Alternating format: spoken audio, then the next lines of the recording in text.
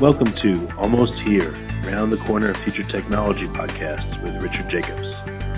Future technologies poised to transform our lives for better or worse are the focus of this podcast. Almost Here means these technologies are now here and starting to be used, or just around the corner, from Bitcoin to artificial intelligence, 3D printing, blockchain, virtual reality, and more. Hello, this is Richard Jacobs with Future Tech Podcast, Almost Here, Round the Corner Technology. And today I have Ben Hayward, CEO of Xabian Tech, X-A-B-I-A-N. And Xabian works with prosthetics, custom prosthetics, for people that have lost or have problems with lower limbs. How you doing, Ben? I'm well, thank you. How are you? Good. Thanks for doing the interview. I appreciate it. Can you expand upon my 2-second introduction? What is it Xabian does and why, and what do you guys do? Yeah, sure. So as you said, we work with prosthetics, particularly prosthetics for lower limbs, so for legs. And attaching a prosthetic to the human body is incredibly difficult. You're attaching it to scar tissue, and you're having to support their entire body weight. So what we do is we've developed software that designs the shape of that connection point so that it fits really well and is really comfortable for the amputee. So do you 3D scan the site where you're going to attach the prosthetic to get a fit? Yes, that's correct. We use a 3D scanner to capture the shape of their remaining leg, and then we design from there what should that connection be to their leg. Yeah. Okay. Why legs and not arms and other prosthetics? Do you have personal experience with this? Hopefully not, or what's the reason? It's a good question. So it's a huge problem for legs, but not so much arms. And the reason for that is you're supporting so much more weight on your leg, so that the pressure distribution on the prosthetic has to be a lot better for legs because you're carrying that much more weight. But it's not so much an issue for arms, obviously. Yeah. The where the prosthetic attaches, walking is constantly load bearing. On off, thousands of cycles. So exactly. Yeah. That's it. What kind of materials do you use? What works best and why for the prosthetics? So we use 3D printing, but we 3D print a mold. So what we do is we use, currently we're using FDM printers and printing in PLA. And the great thing about PLA is you can heat it up with relatively modest temperatures and then reform it with just a hand or whatever implement you want to use. And this is great if there's some complications such as calcification or just something that the software then picks up, then the doctor can remold it slightly and then use that mold with carbon fiber to create the final socket. That's great because I'm sure, before this, prosthetics would take a long time to make. They were very expensive, and if it didn't fit right, I guess you'd have to throw it away and get another one made, but now you don't, right? Yeah, so that's part of the deal. So with, at the moment, so they're handmade, which takes a long time. In the UK, that's about 5 to 6 weeks, which is, really difficult for the amputee when they're having to wait that long. I met with someone last week who's had 10 prosthetic legs this year because he can't get one that's comfortable. And when you're having to wait 5 or 6 weeks per time, it is really difficult. They do have something called a diagnostic socket, which is a flexible plastic, a bit like PLA, but a higher melting temperature.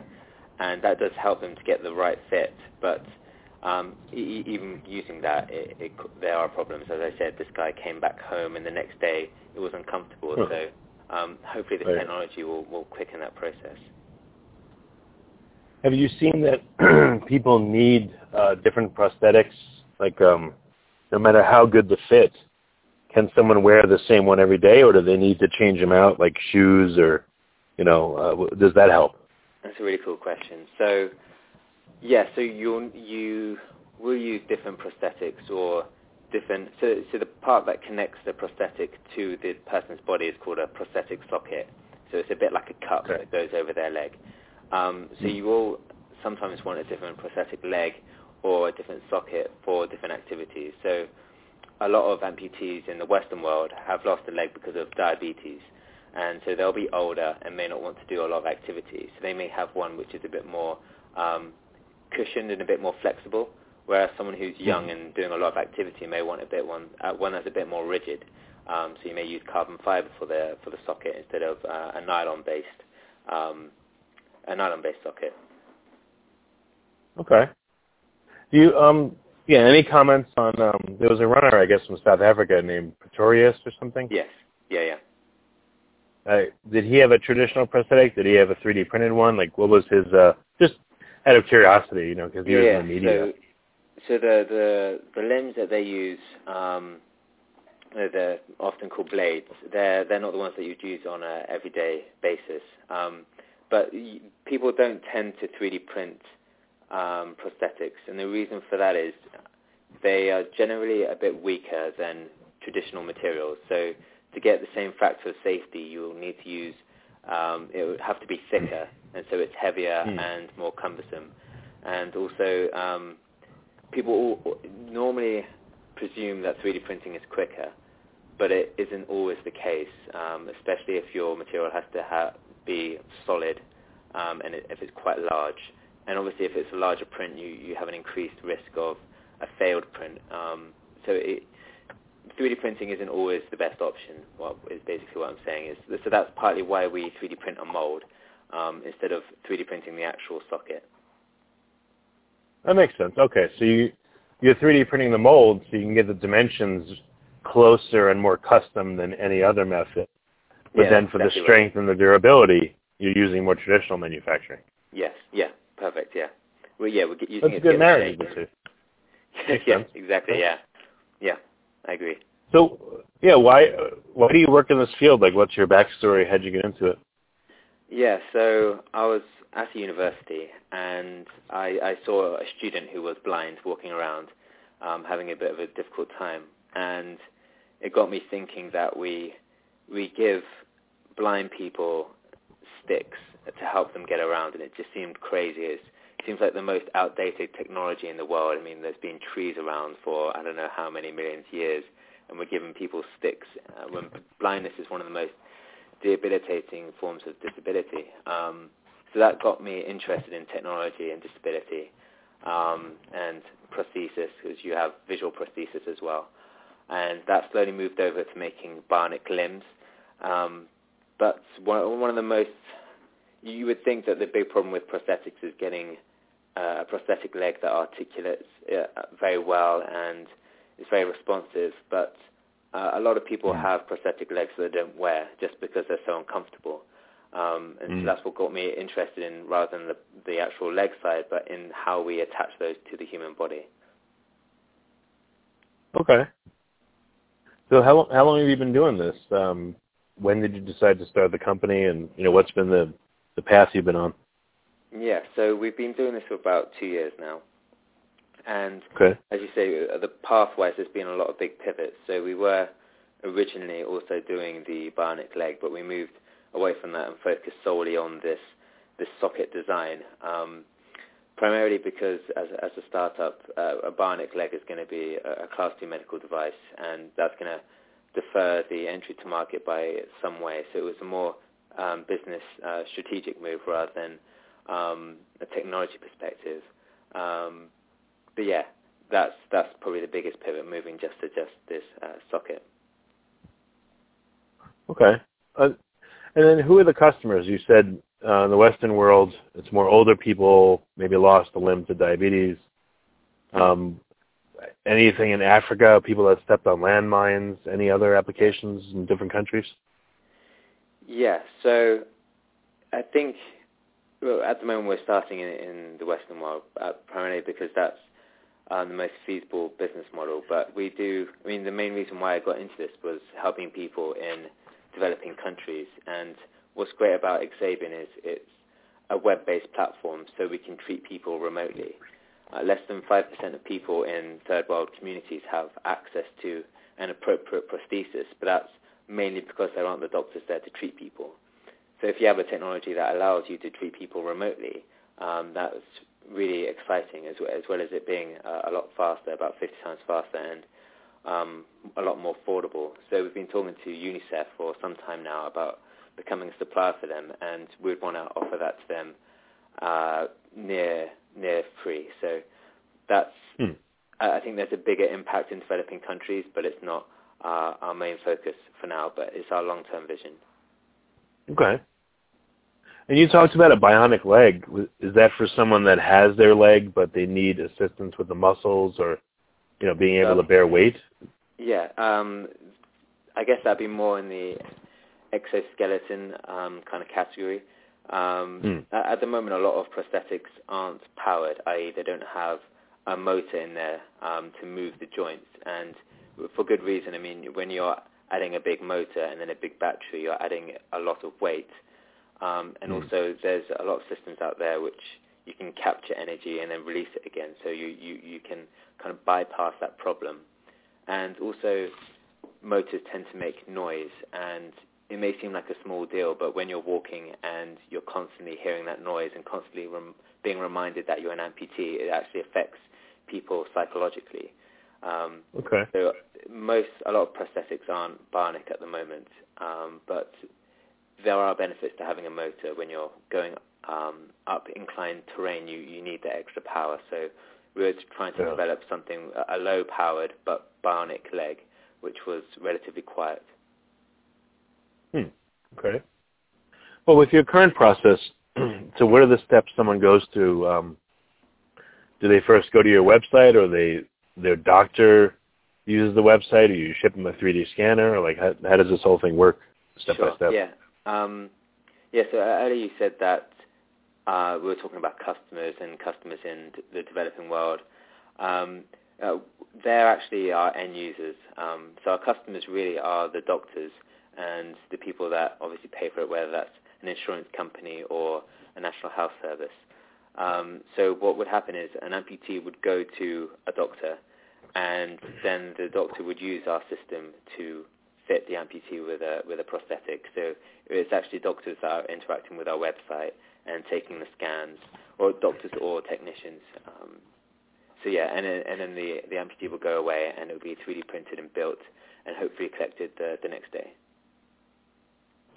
And how is the scanning done? Does the doctor do that, or do you ship them a device, or how does it work? So the technician would do that. At the moment, we're using a depth mapping sensor, so similar to the technology in a Kinect for Xbox. But there are other technologies. We're talking to a company in Belgium about different 3D scanning technologies. But so you would scan. The technician would go around the leg, scanning it, capturing a 3D shape, and then upload that scan to the website. Okay. And what's the time frame? From the time you go in and get scanned, how long till you can get your prosthetic? So we're saying under 48 hours. It could actually be done in about a day if it was really pushed, but 48 hours it should be ready, compared to the 5 or 6 weeks that it currently is. Wow, that's a lot better. Yeah. Huh. Yeah. That's what. So what's Sorry. Go ahead. Yeah, so that's the main thing about the technology is really the speed. So we were in the Netherlands over the summer, and they use a hands-free system that's very quick but has relatively poor results. But they still use it because they really wanted to make that push for faster treatment. But that technology actually isn't used in the UK because the results are so unreliable and generally quite poor. So that's the big selling point for what we're doing here is the speed, really. Okay. Any other factors you've noticed, because now you're in this field, that the public doesn't know about? Hidden difficulties, perceptions of it being too easy or too hard, or what's realistic, those kinds of things. Is this in the context of the technology or for an amputee? Yeah.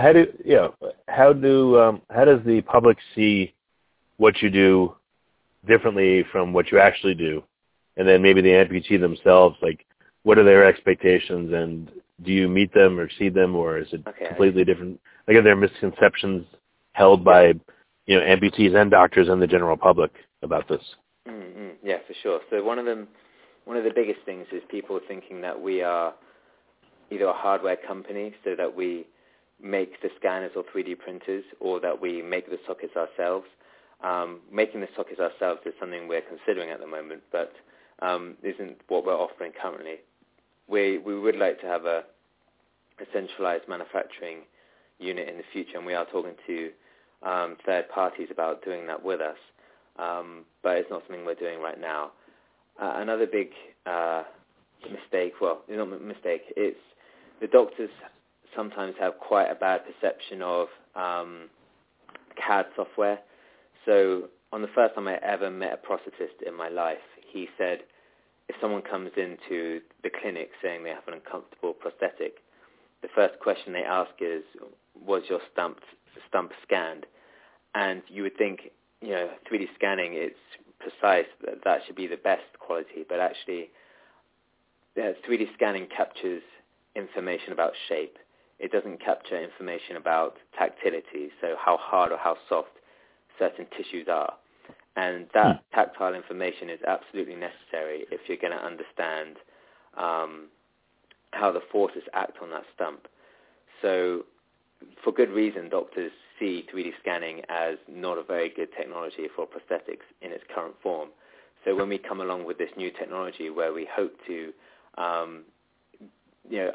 bring that bar up to something that's really not only usable but better than what they're currently doing, it's not always easy to convince them of that because they've had these negative experiences in the past. So battling that stigma is, certainly something that we have to tackle. So, all right. So you can get it geometrically right, all the curves, all the form proper, but what do you do with the tissues, the resistance, the thickness, the hardness? How do you address that? Yes. So, I can't go too much in depth of the core technology, but it is it's essentially an inference. So we're making a strong guess at it based upon what we gather from the 3D scanner, both in color but also in the shapes. Okay, so you can control for all that and make it more comfortable. Yeah, we can. So that's basically what we're bringing.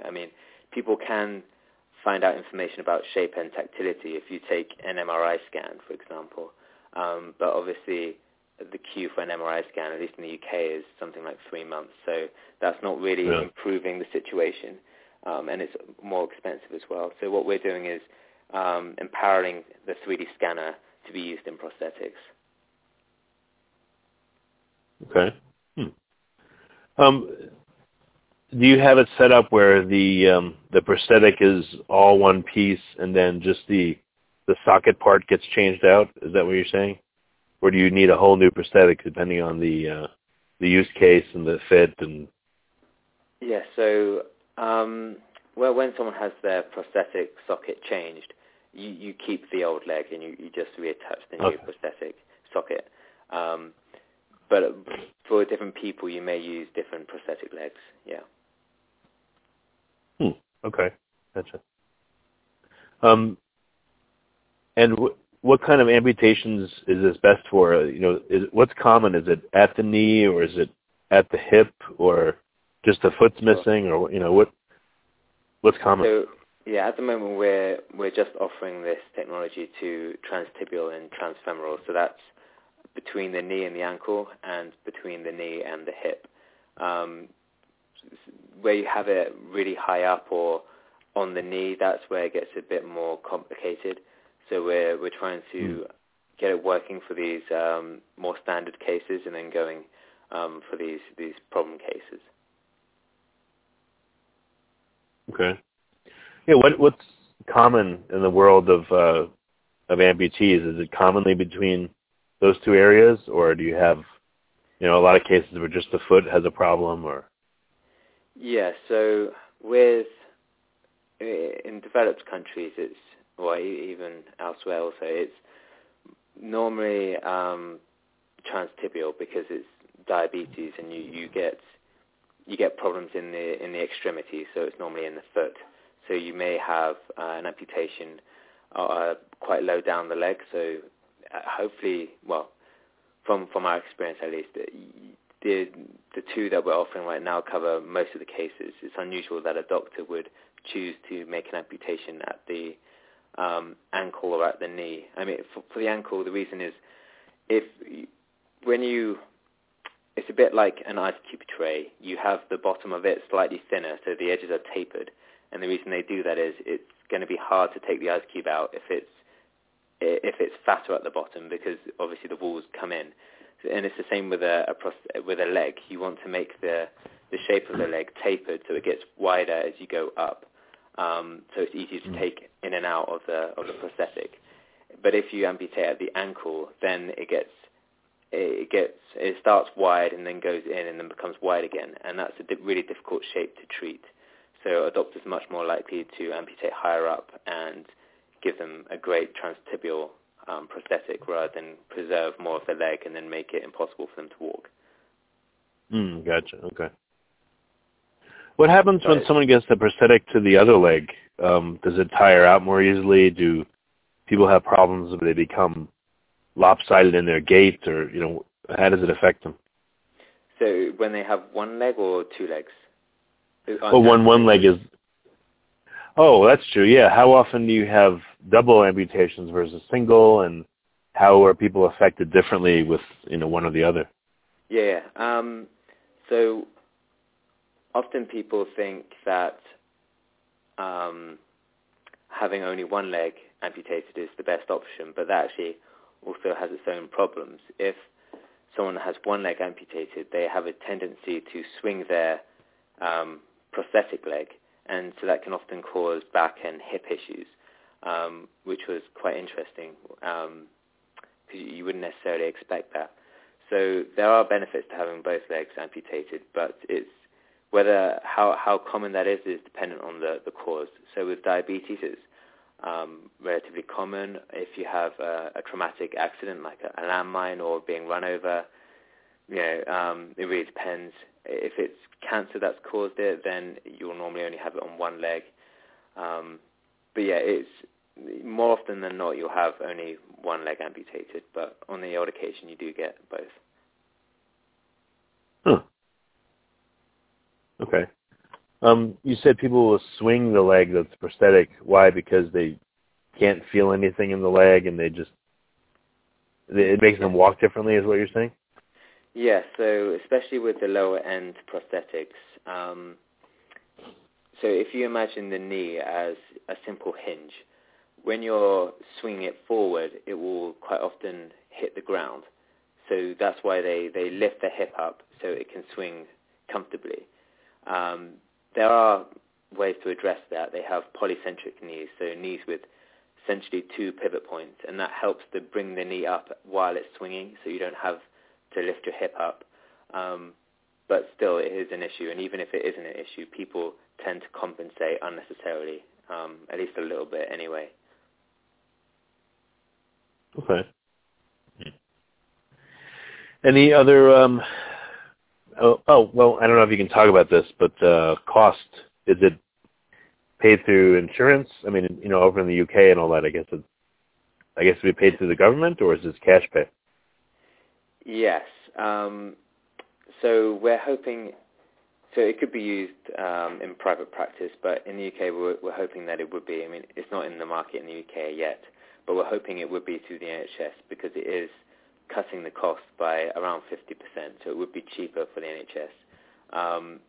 Over in the US or elsewhere, it would be dependent on your insurance company and what that policy, what's included in their policy. But as it is cheaper, again, hopefully that'll be adopted by most insurance offerings. Can you give, I'm not asking the price of your product, but what's the range of what it could be low to high for, a custom prosthetic leg like this? The cost for the socket? Yeah, for the socket. Well, yeah, right, the socket, and then also the leg itself, if you can speak to that. Just ballpark, like low to high. What could it be, the range, depending on your situation? Okay, so in the UK, I'll say it in pounds and then see if we can convert. So in the UK, it will normally be between £3,000 and £5,000. That's for a normal prosthetic socket. Our system would be closer to the £2,000 range. So in dollars, I don't know. After Brexit, it's pretty much 1-to-1 anyway. So Right. yeah, hopefully, yeah. Yeah. So and for the leg, that can also vary. So as we were talking earlier about these bionic legs, these ones with the motors in, they can go up to $70,000. But obviously in the NHS you wouldn't be getting anything near that, or most people wouldn't be able to afford one like that. So you're looking at maybe around $10,000 up to $70,000. That's the kind of ballpark. Yeah. Okay. All right. That's not crazy then. All right. And then what's the best way for doctors and patients and all that to start finding out more about you and interacting with you and, determining whether your process can help them or not? Yeah, sure. So I think the first way and the best way to contact us is via our website. That's xavientechnologies.com, and there's ways to contact us directly, or you can just read the web pages, and a lot of the information is there, but we're more than happy to speak to people. Okay. Well, and why is it called Xavient, by the way? Where did the name come from? Yeah, this is a hard one to justify. I'm going to be honest with you directly that it was just something I thought sounded techie, but I've had to now justify it because people keep asking me. So we say the X represents 4 limbs, which is actually really nice, actually, retrospectively, to say that. So in our logo, we have one of the legs of the X replaced with a prosthetic socket. So that's where the X came from. Yeah. Okay. Yeah. All right. Well, very good. Yeah, Ben, I appreciate your time. If listeners, like I said, need to find out more, they know where to go now. Mm-hmm. And then, I guess any final thoughts? Anything you wanted me to ask that I missed? I think you did a pretty good job. I covered all the bases. But yeah, the only other thing I would say is that we work in partnership with a charity. I think one of the biggest problems facing prosthetics at the moment is that we treat the physical aspects separately to the psychological aspects. Actually, the psychological aspect often isn't addressed at all, and that can be equally difficult. It's very, very common for me to hear that people went home and their family treated them differently, and this guy that's had 10 legs this year, he can't leave the house, and that's difficult, and you often get depression, and it can lead to suicidal thoughts. So this charity that we work with, we really want to provide some sort of holistic treatment where it's not only the technology, but also we're helping people go through this difficult process and keeping them mentally and physically healthy. So if you want to check them out, there's a link to them on our website. They're called Limcare. Okay. Well, very good. Okay. Ben, thank you for your time. I appreciate the interview. Richard. You have been listening to Almost Here, Around the Corner Future Technology podcast with Richard Jacobs. Subscribe to this podcast, post a review to discover more future technologies that are poised to transform our lives for better or worse, such as Bitcoin, artificial intelligence, 3D printing, blockchain, virtual reality, and more.